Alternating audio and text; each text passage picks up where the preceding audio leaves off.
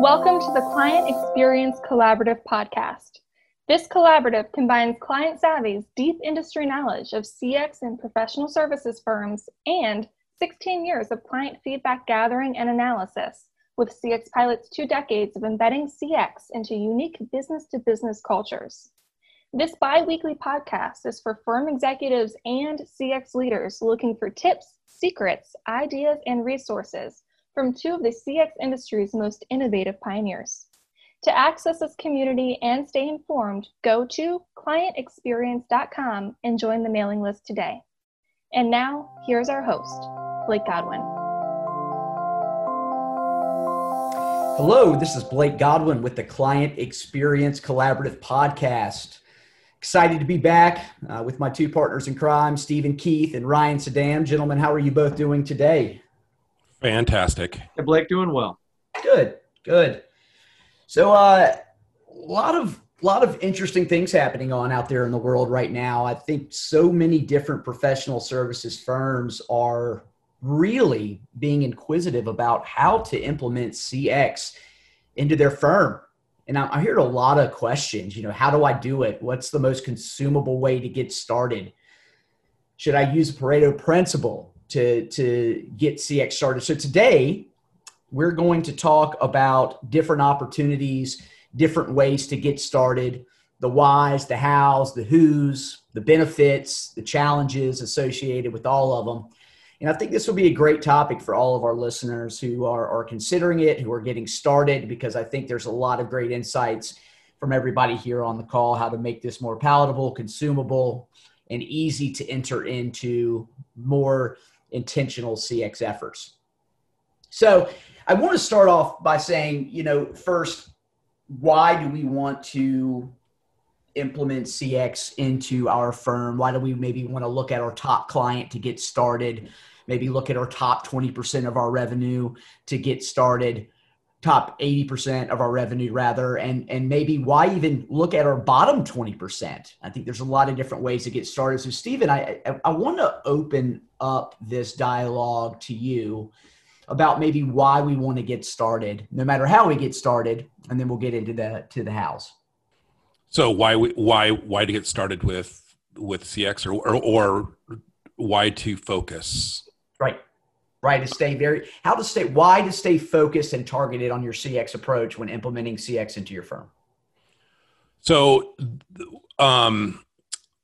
the way that we like to approach this with our clients is to help them understand that not all customers are created equal. So as Blake, as you said in your opening, it's, a fairly reliable constant is that 80% of your revenue can typically come from the 20% of your clients. And then the question that we get all the time is, well, doesn't it make sense for us just to focus our CX resources and energies on improving, the NPS or improving satisfaction rates or improving other metrics on that 20%, because that's where most of our money comes from. And I think the answer to that question is like many things, it's going to depend. I think if you're in more mature stages of CX in your firm, and let's just be honest, like I believe that most of our listeners probably are not, you have very little risk in applying CX to your top 20%. If you are not, you might consider applying CX, take the training wheels approach and think about applying CX, applying early stage CX to your bottom 20%. It sounds totally counterintuitive, but it's an approach that you really ought to think about. Yeah, I think that's an interesting way to look at it. And again, the it depends piece comes into play there. If you're a firm whose 20% is full of some potential gold mines where, we've got a fringe client that's they drop us some scraps off their table, but we know up on top of that table is a massive feast. And there's other firms out there, getting a whole lot of work from this client. We just kind of get some crumbs. Focusing in on that. You know what? If you screw something up, if it goes sideways, if it doesn't work the way you thought it would, you really haven't lost a whole lot. But the upside, if it does work, if you do figure it out, you can take this trivial dent on your bottom line and turn it into a massive revenue producer. So there's certainly some opportunity down there. If your bottom 20% are full of one-time clients and fly-by-nights and there's just not a lot of long-term upside there. I think that can be a less compelling reason to focus.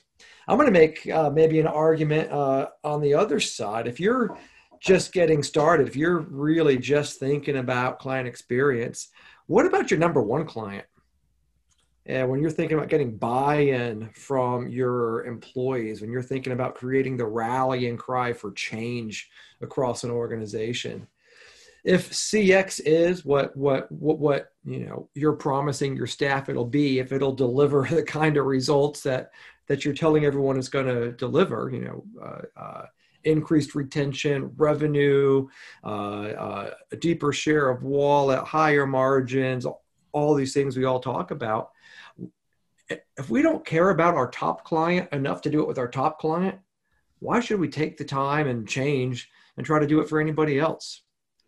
So there's some really interesting ways you could look at this. And I think maybe there's not a wrong way to do it, but there's different ways to do it, and there's advantages each way.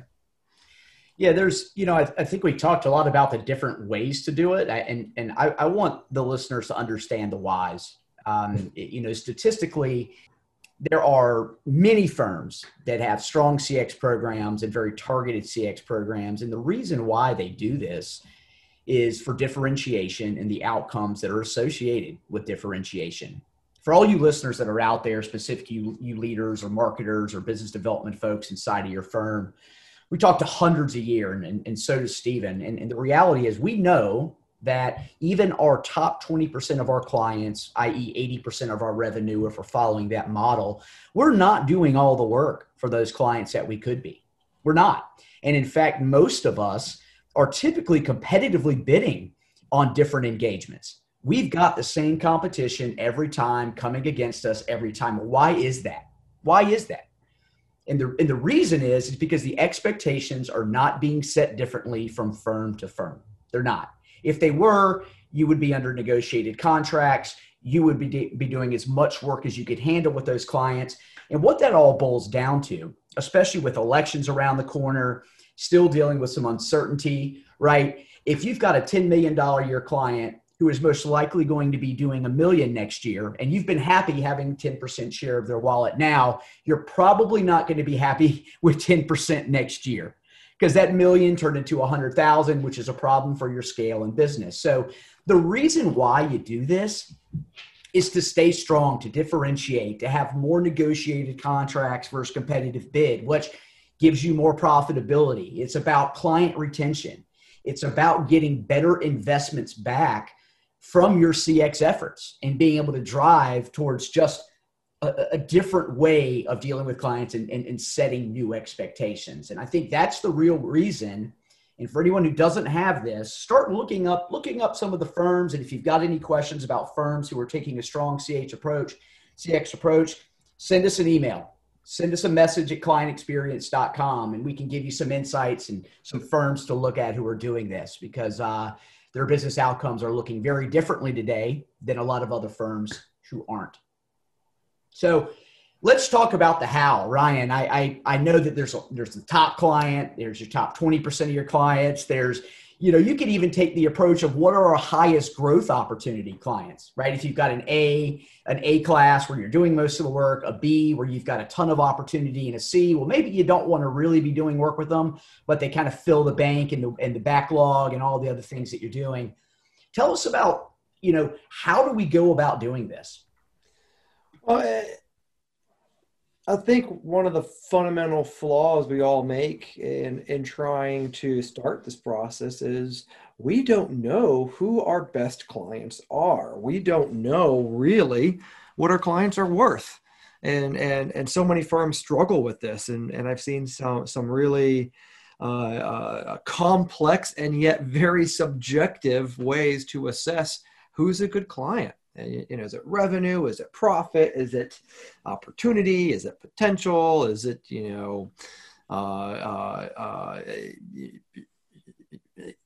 all kinds of things. So without objective science and objective data to evaluate who your best clients are, it's difficult to understand even where to focus because you can't identify who's my top 20%, who's my bottom 20%. I'll argue looking at, our top 20% of revenue producers, not a good way to identify who your top clients are. Top 20% profit producers. Well, is that percent profit? Is that net profit? A lot of firms and professional services have a banner project come in, and it's a one-time client, but man, it's going to keep us juiced up for the next year or two. And it looks like our top client, but then they're gone because they only kind of buy the thing we have every 20 years. So really understanding what is a client worth, and there's language you use, client lifetime value or CLV, really starts putting all that together very objectively. Now you're looking at what kind of revenue do they provide on an ongoing basis? What kind of margins? How long do they do business with us? Really it's looking at what is this client going to be worth to us over the lifetime that we're going to work together, adjusted for net present value. Now you can start looking at, okay, objectively, what clients are most valuable, and objectively, where could we see more value? Because you can look at that based on, proposal win rate and a share of wallet and some other ways there as well. So what might not look like a more than a blip on your radar could be your number one client. In fact, I would say almost every listener to this podcast has a top 10 client somewhere in their bottom 100, and they just don't know it. Stephen, go ahead. I want to grab the baton right here because I totally agree with what you're saying. And I want to share a trick with our listeners that has been really valuable. When we talk about the value, like focusing on those that provide the most value, I'm going to guess that 95% of those of you who are listening, when you think of the value that they provide, you're thinking about the economic value that they provide. One of the tricks that we have really focused on is thoroughly deconstructing what value means so that you know where to focus your CX efforts. If you let's assume in a rosy scenario that you do calculate a client lifetime value score, which is essentially, just to reiterate what Ryan said, the amount of financial value that you're going to receive in partnership with that particular client. What if, and here's the trick, what if we expanded the notion of value to include not only the economic value, the CLV of a client, but what if you added a trust factor and a respect factor and a potential future growth factor and a profitability factor? What if you added all those things up and just use the ever-present pain in the ass tax? Yeah, the pain in the ass tax. We've actually done that with one of the clients that CX Pilots and Client Savvy shares. We actually we wrote a quick algorithm that takes the firm's CLV. It then adds a subjective layer of trust. Do we trust them? Do we feel they trust us? Do we respect them? Do they respect us? And just using a simple scale of 1 to 5, if you ask 10 engineers inside of a firm, do you think that client trusts us? You're going to get a really interesting range. Future growth, Ryan. I know that I heard you say this earlier, but do our people, does our bench, and our star players have an opportunity to grow their career, to become further engaged in what they're doing? And profitability, look at margin. Is this an opportunity? This sort of calls into that calls into the equation the pain in the ass factor. But are we going to be nickeled and dimed, or are we going to do we have a fair and equitable partnership here? That's all part of this win, keep, develop, shed model, which is basically like, is this a client that we need to win, that they're not a client now? Is this a client that we need to keep exactly as they are? Is this a client that we need to develop? Meaning, like, we have to work on the vectors of trust and respect and potential future growth and profitability and et cetera? Or is this a client we just have to get rid of? Do we shed this client? I think all of those things should go into factoring the where should we focus our CX efforts. And Stephen, I think so many professional services firms are, the professionals got into it not for necessarily the technical work, but they got into it because of the passion that they have for the profession. Architects who want to save the planet, lawyers and attorneys who are focused on justice because it's the right thing to do. There's a lot of very strong underlying motivators that brought many, if not most of us, into this industry. One of the neat things I heard one of my clients say is that, we want to attract and grow the kind of clients that let us live our mission. I was working with a design firm who's really big in sustainability, and, for them to get to do sustainability work, they had to, find the kind of companies who are passionate about buying sustainable design solutions. And so, sometimes that even transcends profit motive. It goes into the who I am as a leader and as a designer. And boy, if we, there's not as many buyers who care about that stuff as passionately as maybe we do. So when we find them, let's take better care of them than anyone else so that we can get more of that kind of work. And you know what? If we get more of that kind of work, we become the kind of firm who's known for that. So we attract the kind of staff who share our passion for sustainability. And so we can hire the best people for doing that. And again, I know probably every other episode we talk about the vicious versus virtuous cycle, but these create some really strong reinforcing loops. Yep. Agreed. Yeah, that's really, really important. I also want to break this down at a really high level for our listeners. There's a couple things that you have to do regarding the how. You've got to assess, you've got to then design, and then you have to implement. I'm mentioning this because Ryan said something about, it feels right. It's a pat on the back. It's a checkbox. And I know we talk about this a lot too. A half-assed CX effort can actually create negative outcomes for your firm. So no matter how you're deciding to implement this, you've got to make sure that you assess, that you design, and that you actually implement what you find out from the assessment, from what you decided to do with the design, and that you actually follow through. And then lastly, you've got to measure the successes of it. As an example, let's take Ryan's suggestion of focusing on your top client. Capture some feedback on your hard skills, on your soft skills, on your deliverables. Understand what your client thinks about you during the entire life cycle of an engagement. Do that through interviews. Do it through electronic surveys. Just capture some feedback from the most important stakeholders at that top client. And then go and sit down with somebody like Stephen and do an outcome-based journey mapping. Take all the feedback, draw out the journey, figure out all the problems where your clients may be having anxiety or they're having frustrations, and then take that journey map, create a change management plan, implement that change, and then measure that change a couple months down the road after it's been implemented.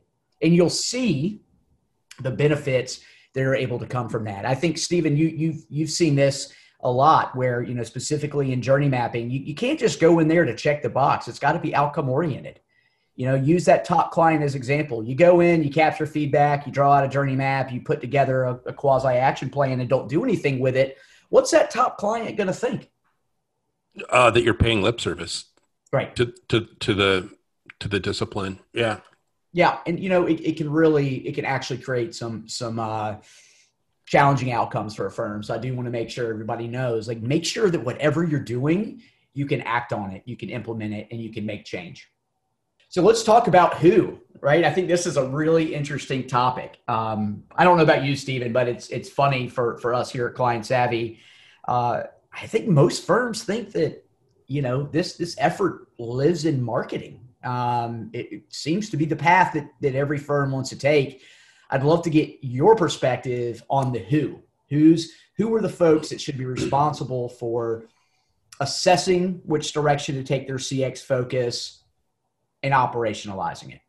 Yeah, so I fully appreciate this question. I think that I agree with you. A lot of CX efforts, or professional services firms that have set out to figure out this whole CX, EX, employee experience thing.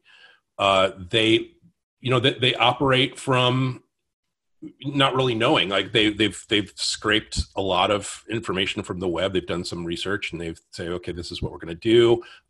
Who's the most likely to run this? It's probably the people. Let's just have marketing do it.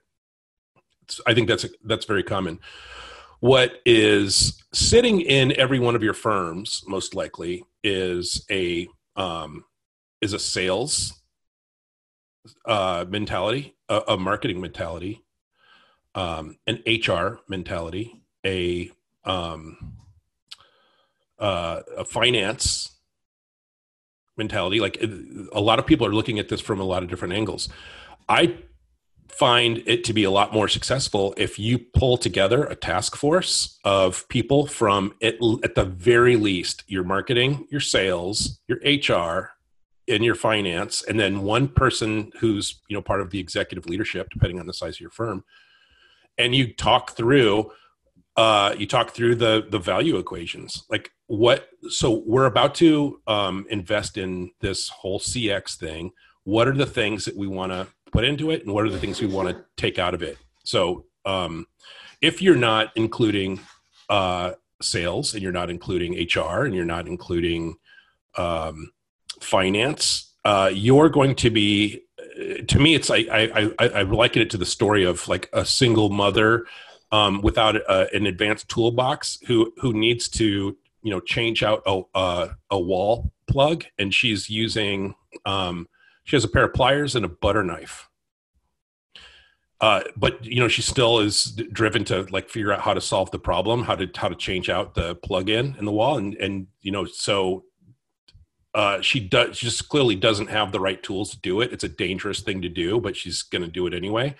That's that mentality that a lot of people start out with. They're going to CX with a pair of pliers and a butter knife to figure out. They hand it to marketing. Marketing then says, okay, so what do we need to do?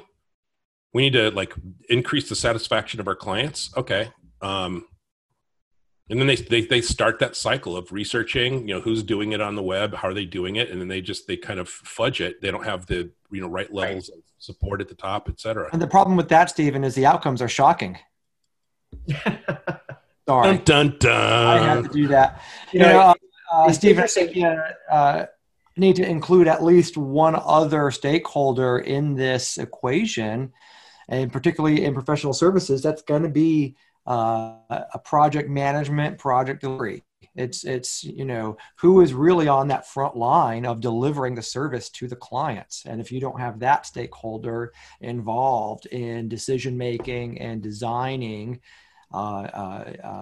you're missing some of your best knowledge about the clients when you're trying to figure it all out. Well, I agree with you. I was going to ask Stephen about this. I was a little surprised that not one of the people that you thought needed to be on this team was not from operations. I think that a lot of times we need to improve satisfaction. I mean, we started out as a feedback company back in 2004, and I got news for folks. If you're just doing feedback, you're not doing CX. You're doing a component of CX, and increasing satisfaction should not necessarily be the objective that you're trying to accomplish. And I find it hard without somebody on the operations team. You assess, you design, you do all these things. Well, if operations isn't leading the charge from the top down, Stephen, how do you make sure the change happens? Well, I didn't intentionally exclude operations because I hate them at all. I think that you guys know me well enough to know that I'm the most inclusive person in this thing. I'm in favor of having the widest net of people like helping to solve the problem. I think, I'm just battle worn. I've worked with so many clients that have, they have a butter knife and a pair of pliers. They don't even have an operations person. If they're a 75 person firm, they got some guy named Larry who is, who's responsible for, making sure that the lights work and there's an org chart that's reflective of the organization for the most part, and that people are, people have the basic necessities in order to get their job done. That operations and HR, sometimes they don't even know what the delineation of roles is in a lot of cases. If you're a larger firm, by all means, like in our experience, if you're like 250 or more, you do have an operations figurehead. They should by all means be involved in this and play a pivotal role. Yeah. And of course, the bigger the firm, then they've typically got a chief quality person as well, right? Which would be a great add-on. Here's an interesting question. Is there someone that should not be leading that task force? And is there a why? I'd say someone who doesn't have empathy deeply ingrained in their value system. And there's people who are born with empathy. There are people who have to develop skills through empathy. But whichever one you're on, I think you can be successful as long as it's deeply ingrained in your value system. And I don't care what your title is. If the leader of the initiative is not driven and motivated by empathy, I think you probably got the wrong leader. I think that's definitely a key component. What I've seen is when you put someone in charge of a task force team that has no authority, that actually can't say, we've brain dumped, we've put all this together, we've done all these activities, we've done all these workshops, we've done all these assessments, we've designed a program to move forward, and then can't do anything with it. There's not an authoritative figure on the task force. You can't have somebody, from my perspective, leading it that doesn't have the authority to say, yes, move forward, let's invest. I would like to add one more.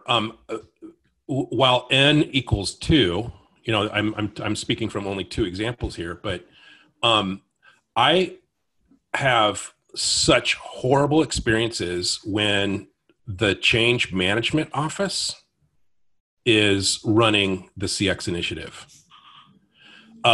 for a couple of reasons. And in both cases, I spent a year and a half in Austin, Texas, working on a massive CX transformation.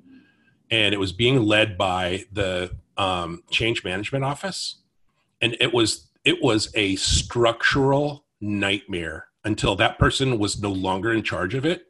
And the second example was in a bank up in the Northeast. Same thing, change management office, a woman and about 6 people on her team were given the opportunity to head up CX. It turned into a kind of a straw man, and it was theoretically strong, but they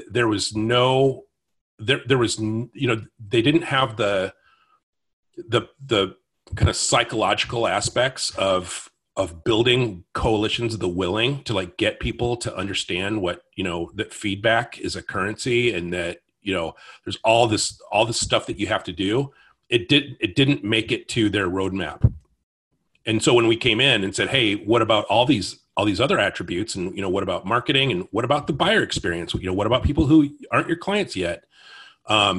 What did not fit into their scope of what CX should be. And for that reason, I'm gonna short the change management office. Wow.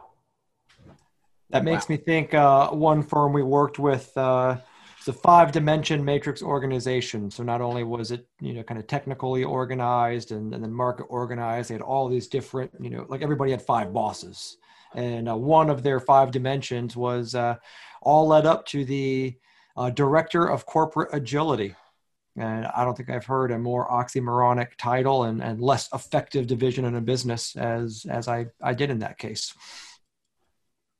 So, yeah, I think you're on the right thing here, Stephen. It's less a matter of, is it the director of change management, and more, is the change management office a functional, integrated, thriving resource and asset to the organization? And if it's not, it ain't gonna be by dumping CX onto it. And I've seen so many CX programs fail because they make their new program dependent on some process or capability that they don't already have. And they say, this CX program is going to be the reason why we develop this new capability. We've been talking for years about doing X, Y, Z, and we never did. But now that we want to do this, we're going to magically start doing X, Y, Z. I think those are some of the other pitfalls to watch out for is, build on what you've already got. And don't let CX become dependent on something you don't have. Let CX become an enabler to get those things. Yeah, that's church. That's church right there. Great point. Absolutely. So this is going to be I think a tough question, because I don't think there is one thing, but I think there are a number of things that firms can do to determine what is the best method of moving forward with a CX program, right? I mean, we talk about this sort of stuff all the time. Like, if you're asking for feedback, don't ask if you can't do anything about it. Don't ask more people than you can respond to, right? As an example, don't start a CX program that you actually can't operationalize change, or you're going to short your change management team. And so you're not going to be able to actually operationalize the change that you deem necessary to improve your client's experience. Ryan, is there something that you could suggest to our audience? Because there was a lot of depends answers today. It depends, right? What is one thing that you can mention that would be beneficial, worth the time, not heavily in investment, to determine which direction or approach we should take our CX efforts? Oh, I'm going to frustrate you by saying it depends. What does your organization want to know most that you don't know today? I think knowledge can be a really good first step. And, do you even know what your clients think about you? Do you even know how good you really are? Well, if you don't know, that can be a great first step. It can be a scary first step, but it's a great first step. Do you need to know if your company is ready for it? Well, you need to look inward and develop that knowledge. Do we have the right person to lead this thing? Do we know what this is worth to our organization? Well, if you don't know what it's worth, you got to spend some time figuring out, can we make the business justification for CX? So I think there's a lot of knowledge steps, but I think in most cases, the first step is one of those knowledge steps. And I could probably think of half a dozen possible first steps that are gathering some knowledge so that we can know what our next step or steps are going to be. Great. Stephen, I'd love to hear your thoughts on that. Stephen? So I think there's a couple of things. Like if you can get your top level executive to commit 2.2% of your annual revenue on learning your clients better so that you can systematically serve them better in a 45-minute lunch, then go. I mean, that's an indicator that we pay attention to. Number two, your company's propensity or their willingness to embed a full-scale CX mindset into the culture of the org. So doing the CX assessment, what we're not talking about, because we're not salesy. We're not trying to use this podcast as an infomercial, is that CX Pilots and Client Savvy bring probably the most telling CX maturity assessment to the table. Why more people aren't signing up for that is really baffling. But I mean, if you want an indicator, there's nothing closer to an MRI that you basically, go through this maturity assessment, and it's going to tell you exactly why, how, what aspects of CX you need to focus on most. Like if you're geographically distributed across multiple continents or states or whatever, it's going to tell you where you need to focus. It's going to tell you where you have pockets of skepticism, where your culture needs to adopt it at different levels. I mean, there's no better tool than to do that. So if you have a high level executive that says, wow, 2.2% of our annual revenue is a lot of money, but yeah, we do want to know more about our clients so that we can systematically serve them better. And we have the willingness to lay down in this MRI machine and do this assessment, to figure out where we need to scrutinize our investment in CX. Then I think you're an excellent candidate. If you're not willing to do those two things, then you're going to have to join the race to the middle. Yeah. And I think with the fastest growing job title in professional services having an X in it for experience, it may quickly be a race to the bottom and not even the middle. From my perspective, and specifically if you're an outcome oriented firm, if you're focused on business outcomes, it still amazes me how many firms out there aren't tracking profitability. I still don't understand that, but that it is what it is. But if you're an outcome-oriented, business outcome-oriented firm, I like Ryan's, what is this effort worth to you? I think that's really important to start, because if you're outcome-oriented and you know what a CX effort is worth to you, then maybe that 2%, 2.2% isn't much. Maybe it's the urge and the push that you need to go to the next step. And then I think almost simultaneously, you have to know the CX maturity readiness. You have to know your actual client's perceptions. And once you understand what it's worth to you, once you understand the readiness of your firm and what your clients actually think about you, that combination of data points, when they come together, I think it paints a pretty darn straight line in the direction that you need to go.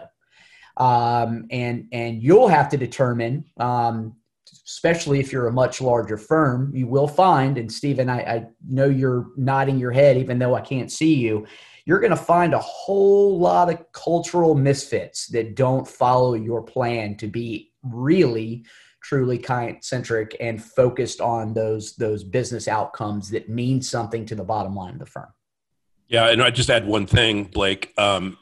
If you don't know what your clients think, I think even more importantly, if you don't know what your employees think, we together, our two firms have sat in the enormous professional services organizations together and saw lip service being paid to the initiative.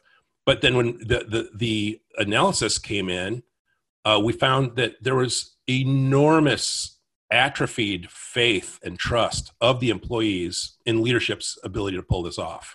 You're not kidding. Multiple times. Yeah, your initiative's dead in the water. The cool part is you can fix that. You can fix that with a drum beat and a rallying cry and steady communications and changes. But if you don't know that it's there, if you don't know that you have this sort of sickness in your company's culture, and you endeavor to set out to achieve all these maximum CX outcomes and a really terrific ROI from it, and you don't have that information about your internal body of people that have to pull it off, you are just absolutely screwed. Yeah. Wow. Just kind of a closing point here. You have to have this data, right? You do not want to start down the path of initiating change based off your assumptions. You got to understand the root causes of your challenges. If you know you have an internal cultural that's sick and you think it's because, and you start making changes that don't actually resonate with your team, you're another flavor of the month activity, another flavor of the month initiative that again can create additional negative outcomes for your firm. So the more we talk about it, the more it makes me say you got to have this information if you want to go down this path, if you want to go down the right path, and you want to do it as effectively and as efficiently as possible. That internal, external, and CX maturity assessment are key components to making sure it's done right the first time in the most cost-effective way with the most beneficial outcomes. And it's not even hard to do, and it's not expensive. Like this is something that any firm can have. They can have this data in their hands in like 2.5 to 3 weeks. Yeah. Yeah. And when you have that data too, we haven't talked much about this, but there's a really zero-based budgeting model plan you can put together here where you do some long-term strategy initiatives, you do short-term, low engagement, but high return, quick return engagements that help fund this the entire way through. And, when you have this data, it paints, again, a pretty clear roadmap of the things that you can do in sequential order to bring returns, make you more profitable, and fund whatever CX initiatives you're trying to put in place. Anything else, Ryan, you'd like to add to the close of this conversation?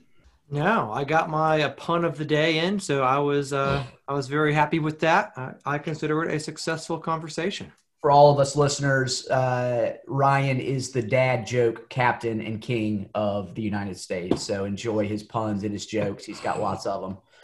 I thank you guys. I always enjoy these conversations. They're always pretty meaty, lots of great information. We try for our listeners to not keep this so high level that you can just go find this anywhere. As always, you can find us on any of your favorite podcast platforms. You can also submit questions to your favorite podcast platform, as well as clientexperience.com, where you will find content or podcasts for the Client Experience Collaborative. We look forward to talking with you again. And gentlemen, talk to you in a few weeks. Thanks so much for listening to this episode of the Client Experience Collaborative Podcast. Please tell your friends and colleagues to subscribe on their favorite podcast app and visit us at clientexperience.com.